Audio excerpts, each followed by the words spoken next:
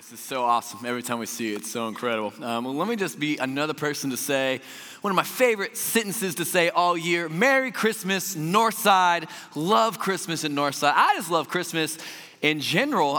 It's one of my favorite times of the year, and it's fun for us this year, my family, because this is like the first year that my daughter is an actual human. And so like last year, she was 2 months when Christmas was happening. She slept through everything. But this year, we're trying to take her through all the traditions and show her all of the things. We went to Light Center Louisville with her. Her grandparents took her to Light Up Charlestown, which was awesome. We're teaching her not to touch the tree. We're teaching her not to touch the tree again. We're teaching her not to touch the tree again. It's really fun.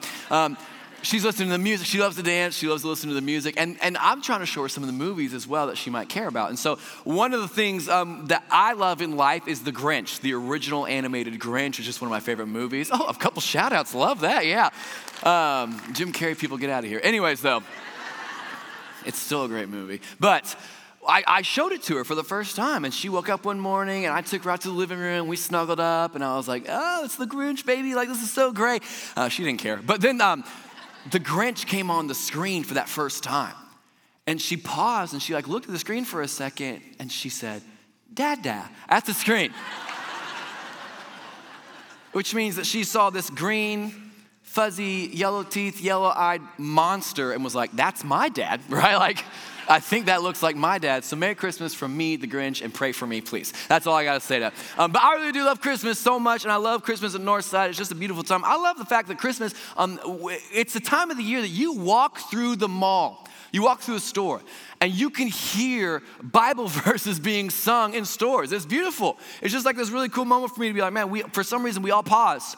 And we all take a moment to celebrate this holiday together. And I love the way we're going to do this year at Northside specifically. We're looking at a very interesting verse of the Bible when it comes to Christmas. Because if you've been here a long time, if you know the Bible pretty well, when you think of Christmas, you might think of Luke 2, the birth of Jesus. But we're not. We're going to Revelation.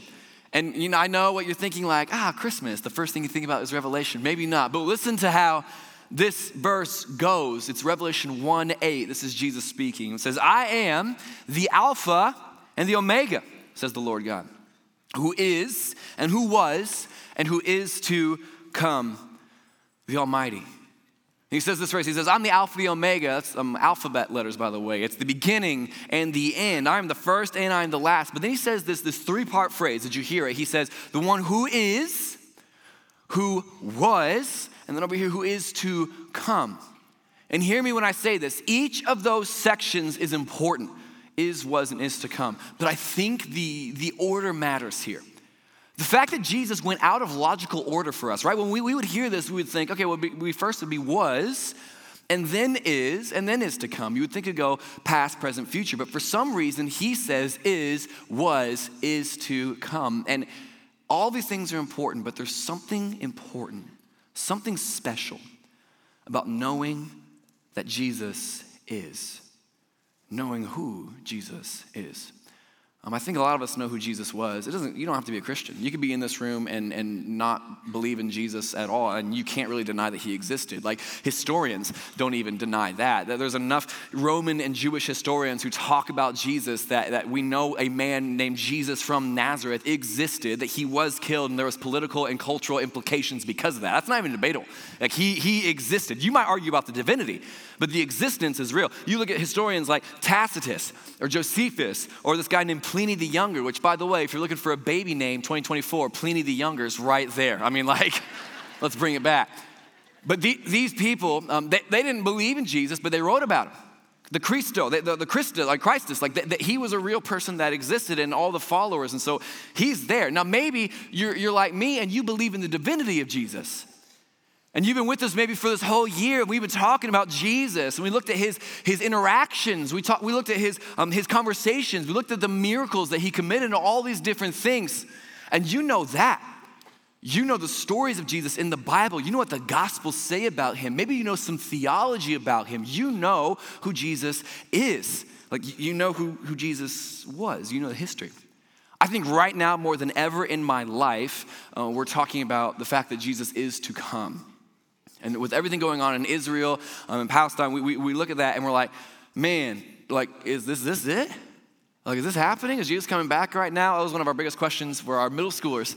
And so we addressed it one weekend, and I got up on stage in front of everybody. I said, listen, middle schoolers, like, is Jesus coming back? The answer is yes, eventually. And we talked about what the signs are. And we talked about what we can do in the meantime. We talked about what it means for us. But I think it's all over the place. We've been talking about this. A few weeks ago, we talked about it in here, and then we talked about it in an event afterwards. We are talking about, is Jesus coming back right now? And right now, more than ever, we're thinking in that aspect, is to come. But you might know a lot about who he was. You might know that he is to come. But do you know who Jesus is? Or maybe more importantly, do you know Jesus, the one who is? Because I think it's a very different question to ask. Do you know who Jesus is versus do you know Jesus, the one who is? I met my wife through a mutual friend. His name's Jack. I went to high school with him, one of my best friends. And he went up to Cincinnati Christian University, and he met my wife there. And he came to me after, it was a few weeks that he was in college. He came back, he's like, Jacob, like, I've met the perfect girl for you. Like, she is amazing for you. You're gonna love her. She's like the female version of you. Like, you have to meet her. And I was like, no, like, I don't want a Cincinnati girl. Like, that's not what I'm about in life, right? Like, nothing against Cincinnati, but just I love New Albany. I was like, I'm not gonna drive to Cincinnati to meet some girl. And he was like, all right, whatever. A few weeks later, he says it again. I think it's Thanksgiving break. He's like, dude, you have to come meet this girl. Like, she is perfect for you. You're gonna marry this girl. And I was just like, you're crazy. Like, I'm not gonna marry this girl. It's not gonna happen. A few weeks later, he comes back and he says, listen, I showed her your picture and she thinks you're hot. And I said, well, what's her name? Like, tell me more about her, I guess. So I do what any sane person does. I look her up on Facebook. And I see her on Facebook, and I'm like, okay, like, all right, I start to know who she is. And I see, my wife's name's Danielle, I see like that her family looks like, and I can start to put together like, okay, these are her parents, these are her brothers. I see where she went to high school. I found out she's not a Cincinnati girl at all, that she is a New Albany girl. And I'm like, now I'm interested for real. I like see all these different things. I see she played volleyball. I see that she was really into music. In fact, at the time that I met her, I found out she was gonna be on American Idol. What, subtle flex, that's right. But like, I found out she was gonna be on American Idol, and so I was like, that's really cool. And so I did what any wise person would do. I took two of my best friends, my older brother Jeremy and my friend Caleb, and we went to McDonald's in Georgetown, and we had a strategy session, all right? And for 2 hours, this is not a joke, for 2 hours we sat there, and I was like, what am I going to say to this girl to like wow her the first time? And after 2 hours of three of the most romantic minds sitting in a McDonald's together, we came up with this line, are you the famous Danielle I've heard so much about? And all I'm gonna say is, it worked. So like, 1 for 1 on marriages over Facebook Messenger, yes. And I'm retiring, so sorry, it's over. I remember though, like, as I'm sitting in that McDonald's, I am telling my friends who she is. I'm like, well, she does this, and she likes this, and she thinks like this, and here's her family, and here's this. And I knew who Danielle was. I could pick her up out of a lineup. I knew what her family was doing. I knew what she liked and what she disliked. I knew all these different things. And I think that was 11 years ago. And I think to how I know Danielle now, and how I can just look at her, I know what she's thinking, and how when I talk to her, I can hear the things that she's not saying, and how I know her in ways I never knew that I can know her. And there is a difference between knowing who Danielle is and knowing Danielle. And I think you guys know this, but it becomes very important in your life if you're a follower of Jesus, if you want to be a follower of Jesus, if you're not a follower of Jesus, but you're giving this a shot, that you don't get those things confused. We don't just want to know who Jesus is. We want to know Jesus, the relationship with him. We want to know Jesus, the one who is. If you're a grammar wizard in this room, that is word is a first person singular present word, which maybe doesn't mean anything to you, but if you like grammar, you're like, oh, interesting. It means that it's the now. It is current. That means that when Jesus says he is the one who is, it means that he is currently with us. He is in the now. He is active. He is not dormant or distant, but he is near and he is working. He is moving. He is leading. He is guiding. He is here. He is God and he is.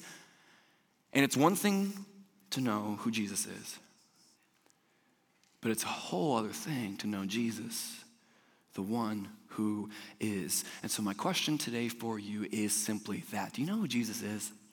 Or do you know Jesus, the one who is? And it's a beautiful and important question. Here's why. Because it doesn't matter if you've been in this church for 20 minutes or for 20 years. If you've been in this church for 20 minutes, you don't even care about Jesus. You don't even want to be here right now. Like you're just here because a friend invited you. I want you to see what we desire. We don't just want to be a church that follows laws and rules and we're no more for what we're against than what we're for and that we are just great church attenders. No, we want to have a relationship that changes us. If you've been here for 20 years and you know all the facts and you know everything and you know the Bible better than me and you're going to correct me after this service, like we want you to know Jesus too. It's good to know things about him, but do you have a deep, loving relationship with him? Because those are two very different things. And when you have this, when you know Jesus, the one who is, it changes everything in your life. And don't just take my word for it, by the way, take Jesus's. John 8:32, he has this moment where he says, hey, then you're gonna know the truth. He's talking to these believers. He says, then you're gonna know the truth, and the truth will set you free. He's talking to the Jewish people, Pharisees, and he's saying, like, you're going to finally know what the truth is, and then you're not going to have to follow rules anymore. You're not going to have to feel this sin and this shame anymore. You're going to be free from all of that. And if I'm reading that verse casually, like if I just open my Bible randomly to John 8:32, I'm like, oh, hey-o, right? Like, I got to know the truth. It's going to set me free. What is the truth? Is it a secret word? Is it something to follow? Is it like someone has like this secret knowledge? And Jesus answers the question for us in John 14:6. When he says, I am, this is Jesus talking, I am the way, the truth, and the life. No one can come to the Father except through me. And what Jesus is doing is saying, hey, you want to know the truth that's going to set you free? It's not something to know, it's someone to know. It is me, it is Jesus, it is the Son of God. That's going to set you free. That is the way to God. He makes it even more clear in John 17:3. It says, and this is the way to have eternal life, to know you, the only true God, and Jesus Christ, the one you sent to earth. It is important to know Jesus, the one who is, and not just know Jesus and who he is. There's a stark difference. And so what I want to do with the next 17 minutes and 36 seconds is I want to create space for us to know who he is. Even if you don't even know him, even if you don't care, I want to give you the opportunity maybe to try it. Maybe it's not going to hurt for one weekend just to try it. Be like, all right, I'll get to know Jesus. I'll see who he is. Because I think what we're doing is we want to just be still and know that he is God. Just like Psalm 46:10 tells us. To be still and know that he is God. It's the reason we've kind of stripped everything away this weekend. We didn't have all the instruments and all the crazy lights because I don't want to just perform Jesus at you. I'm not saying that that's what we're doing ever, but I just want to take away every distraction so we can focus on Jesus. It is great. I love when we have the full band and all the lights and everything. I think it's super cool, but I just want us this weekend specifically to focus in on Jesus and knowing him. And doing what God has commanded us to do in Psalm 46:10 when he says, be still and know that I am God. That's what I want us to do. So with that verse, there's 3 sections to it. The first one is a two-word phrase. It's be still. And in English, we can view this word as like a gentle suggestion. How I've taught this before, I've been guilty of teaching this wrong, by the way, so let me confess that first off. I have always taught it as like, all right, it's time to be quiet. Be still means to like pause. I think about like you're driving a car, you're a parent and you're in a car and your kids are fighting in the background and you're trying to be like super nice. You're just like, be quiet, right? Like, all right, be still back there. Come on now. It's not what this verse is. In fact, the language around this verse is much more of a rebuke than it is a comfort. It's when you're driving that car and your kids are like at the last leg and you're like, enough. It's one of those. It's like that be still. And what it really means is not like, hey, it's time to be quiet. It's time to settle down. It is to surrender. It is to let go. It is to sink down. A very literal translation would be this, to cease striving. And oftentimes what we think this means is, okay, be quiet. That's good. It's very important. I'm not telling you that you shouldn't have like a quiet time. I'm not telling you shouldn't have like silence and solitude. But this verse is not saying that. It is saying it is a rebuke of the wild and relentless and turbulent world which is around us. And it is a command for us to surrender what is going on to God. And here's what I know about this season. Let's make this hyper practical for just a second. Think about your life right now. It's the middle of Christmas. It's like December 17th. We're in the middle of it. And Christmas for some of us is harder than any other time of the year. Like think about like your schedules. I mean, I don't know about you, but this is the busiest I have ever been in my entire life right now. Like I'm in a place where I just feel like I can't catch my breath and I'm like, I don't know what to do. And I keep thinking like, is this ever going to end? And there's another thing and another thing and another thing. And it's all good things, that's the thing. Everything is good that I'm doing. But there's just so much that I'm like, am I ever gonna be able to stop and have a moment just to rest? And then I look on TV, and guilty, I watch Hallmark movies, sue me. But like I watch these moments where they're like on a Tuesday morning, they're at a coffee shop just doing nothing. And I'm like, where's my coffee shop moment, right? Like I want to have like the ability to just slow down and do nothing. How are they able to do this all the time? I watch these commercials that talk about how Christmas is a time just to be still and be quiet. And there's these people just watching the snowfall. And I'm like, that is not a reality in my life. And maybe it's not in yours either. And you read this verse and it says, be still. And you're like, impossible. There's no time to be still. I think there is time to surrender. Maybe for you, Christmas is difficult because of finances. I get that.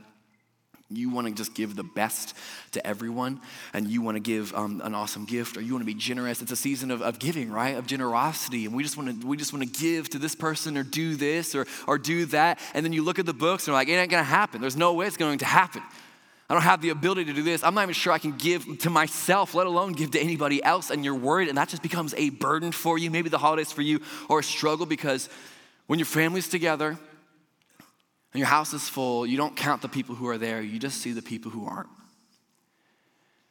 And maybe through like a broken relationship, divorce, a death, there's just this missing person, missing spot.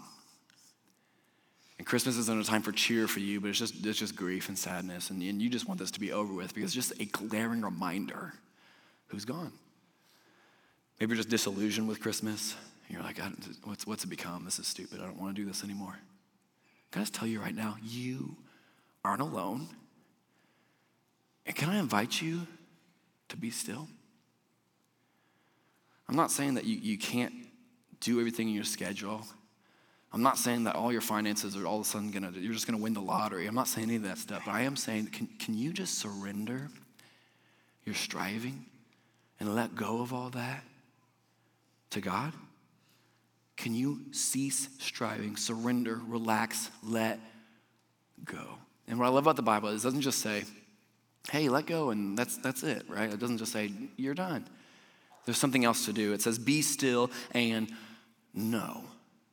And we know what this word know means, right? Like, you know something. You have information in your mind, and you make informed decisions off of that information. But this word is something much deeper. The Hebrew word is yada. It's how I'm going to pronounce it for us to understand today. It's kind of like, you know the phrase like yada, yada, yada, kind of like that.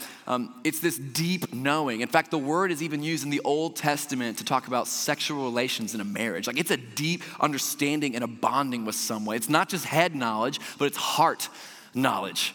And you have experienced in your life, you just don't know you've experienced it. Like you see a stove that's turned on, you have the head knowledge, you know that a hot stove, a stove turned on is hot. It's a different thing to experience the burn.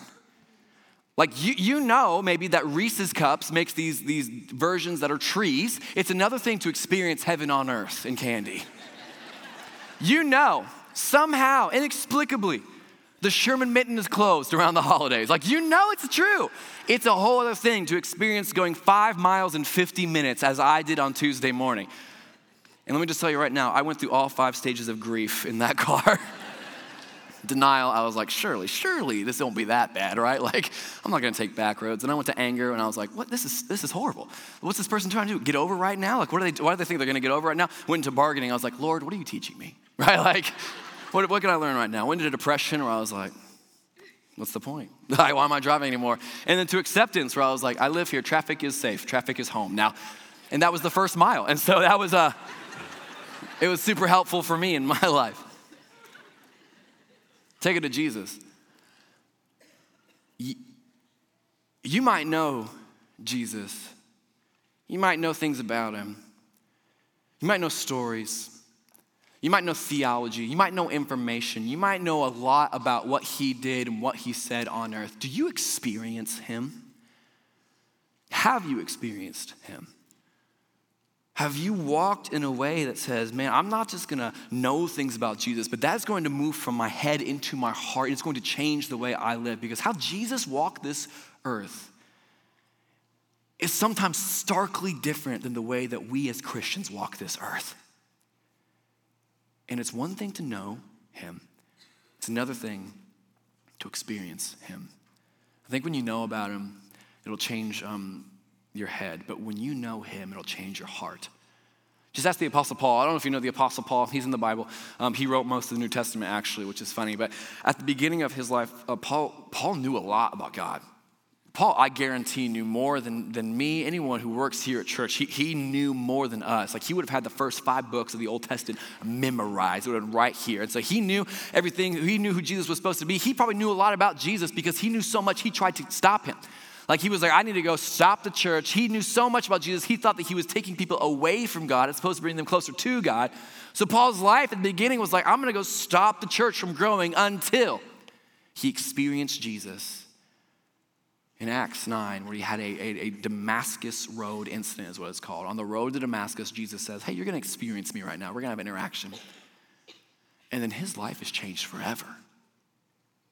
And he is now not trying to take the church down. He is going and planting churches. We just saw it with 2 people right over here in our baptistry who they knew Jesus. They knew about Jesus. They knew facts about Jesus. But all of a sudden, they experienced him in a way that said, hey, I can't live like this anymore. I have to do something. I have to make a public statement. I mean, have you ever thought about how crazy baptism is to anyone who's not a Christian? Like, the fact that we get here and we get into the water. Like, people who aren't Christians walk in here and they're like, are they drowning them? Like, is that like a part of what we're doing? Like, we put our swimsuit on and we dunk somebody and we're like, are they gonna bring him back up? And we bring him back up, and that's like, it is crazy. But when you experience Jesus, it's not crazy, because we know who he is. We know Jesus, the one who is, and we have to live a different life because of it. See, be still and know isn't just saying be quiet and think. It is saying surrender and experience God. Or how the psalmist would put it, that I am God. Be still and know that I am God. I love how the book of Isaiah says this. Isaiah was written by a man named Isaiah. He was a prophet, and he had all these messianic prophecies, which means he had pretty much these predictions, but they were all accurate about like who Jesus was going to be, what he was going to do. It was really cool. And so you look in here, and one of the things that talks about Jesus as a baby, the way he says it is interesting because it's in the present tense for some of it. Look what it says. Isaiah 9:6. It says, for a child is born to us, a son is given to us, and the government will rest on his shoulders, and he will be called Wonderful Counselor, Mighty God, Everlasting Father, Prince of Peace. And let me just ask you right now, you might know those words, you might know those roles that Jesus is called. When you look at that, you're like, man, Wonderful Counselor, Mighty God, Everlasting Father, Prince of Peace. Like, he's got a resume, that's amazing, like he's awesome. It's one thing to know that he is those things. It is a completely different thing to experience him in those roles.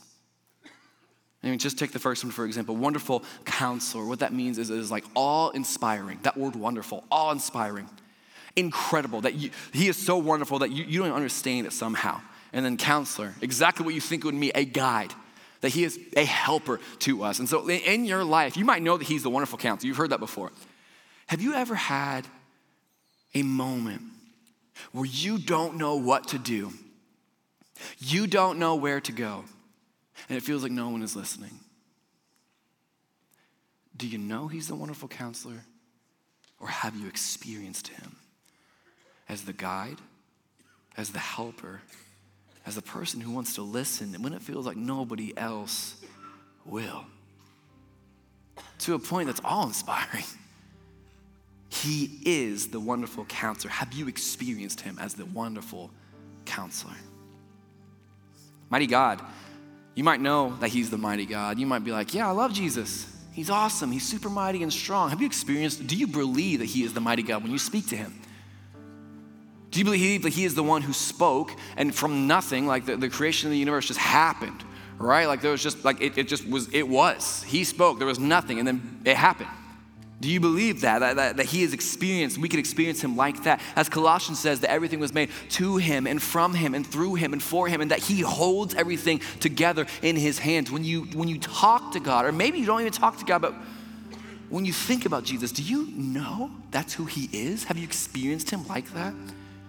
Are you willing to surrender and experience that God?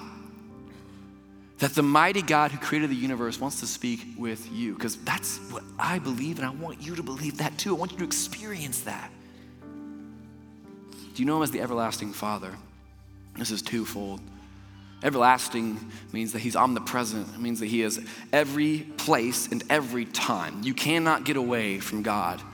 That no matter where you go and when you go, he is there. He is reigning. He is with us at that time. He's everlasting. But then he's the Father. And maybe Christmas for you is hard because you just have a father issue. And it's with you all the time, no matter where you go. And it has marked you for life. It is one thing to know he's the everlasting Father. Have you experienced him as your everlasting Father? That he is the perfection of a dad. That he loves you the perfect way a dad could. Maybe that makes you feel uncomfortable right now, but maybe it makes you feel uncomfortable because that's what you've been wanting for so long. And you never knew that it was available to you. Do you know him like that? Do you know him as the Prince of Peace? That word Prince of Peace is shalom. That peace is shalom. The way I explain it to our students is it's the wholeness, the fullness, the well-being, and the security of life.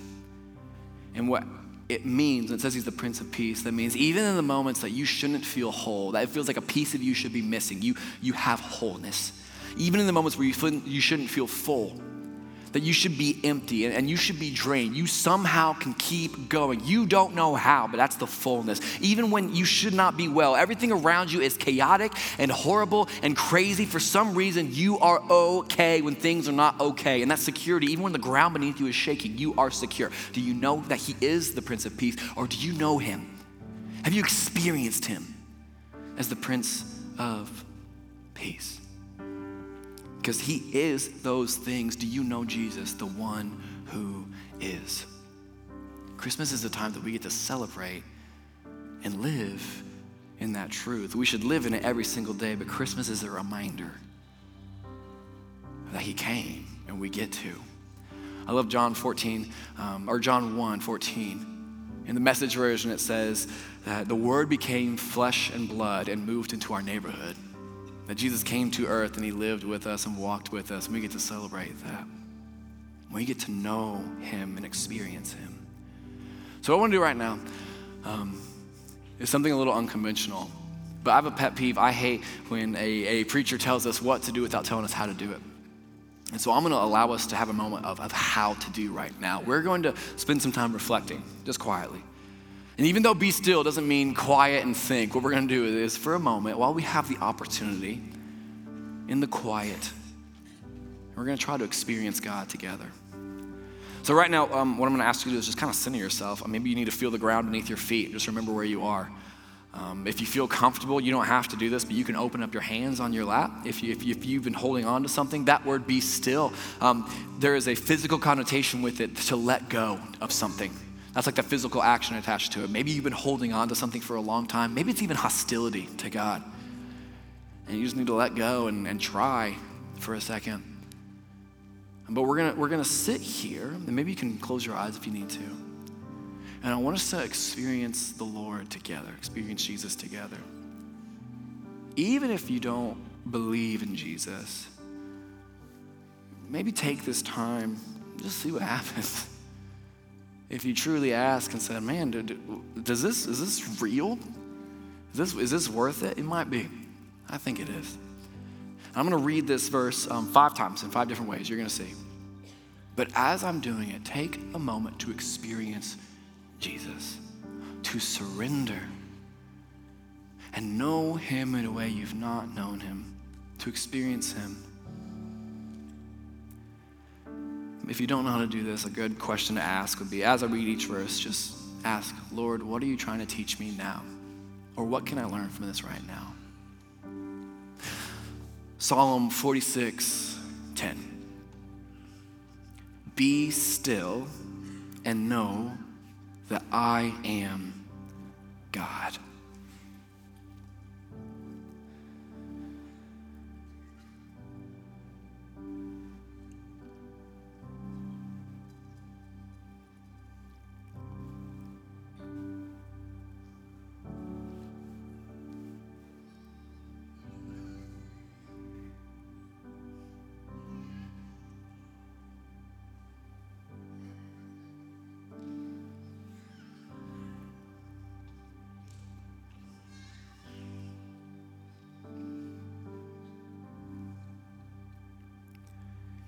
Be still and know that I am, that he is.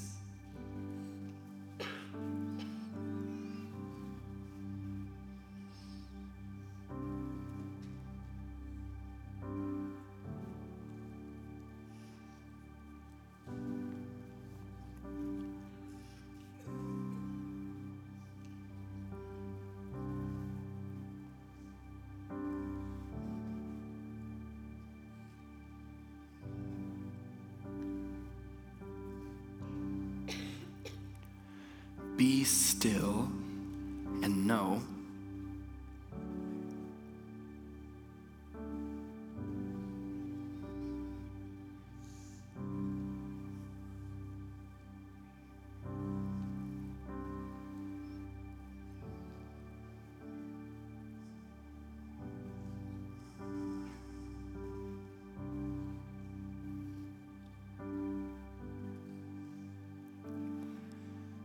be still.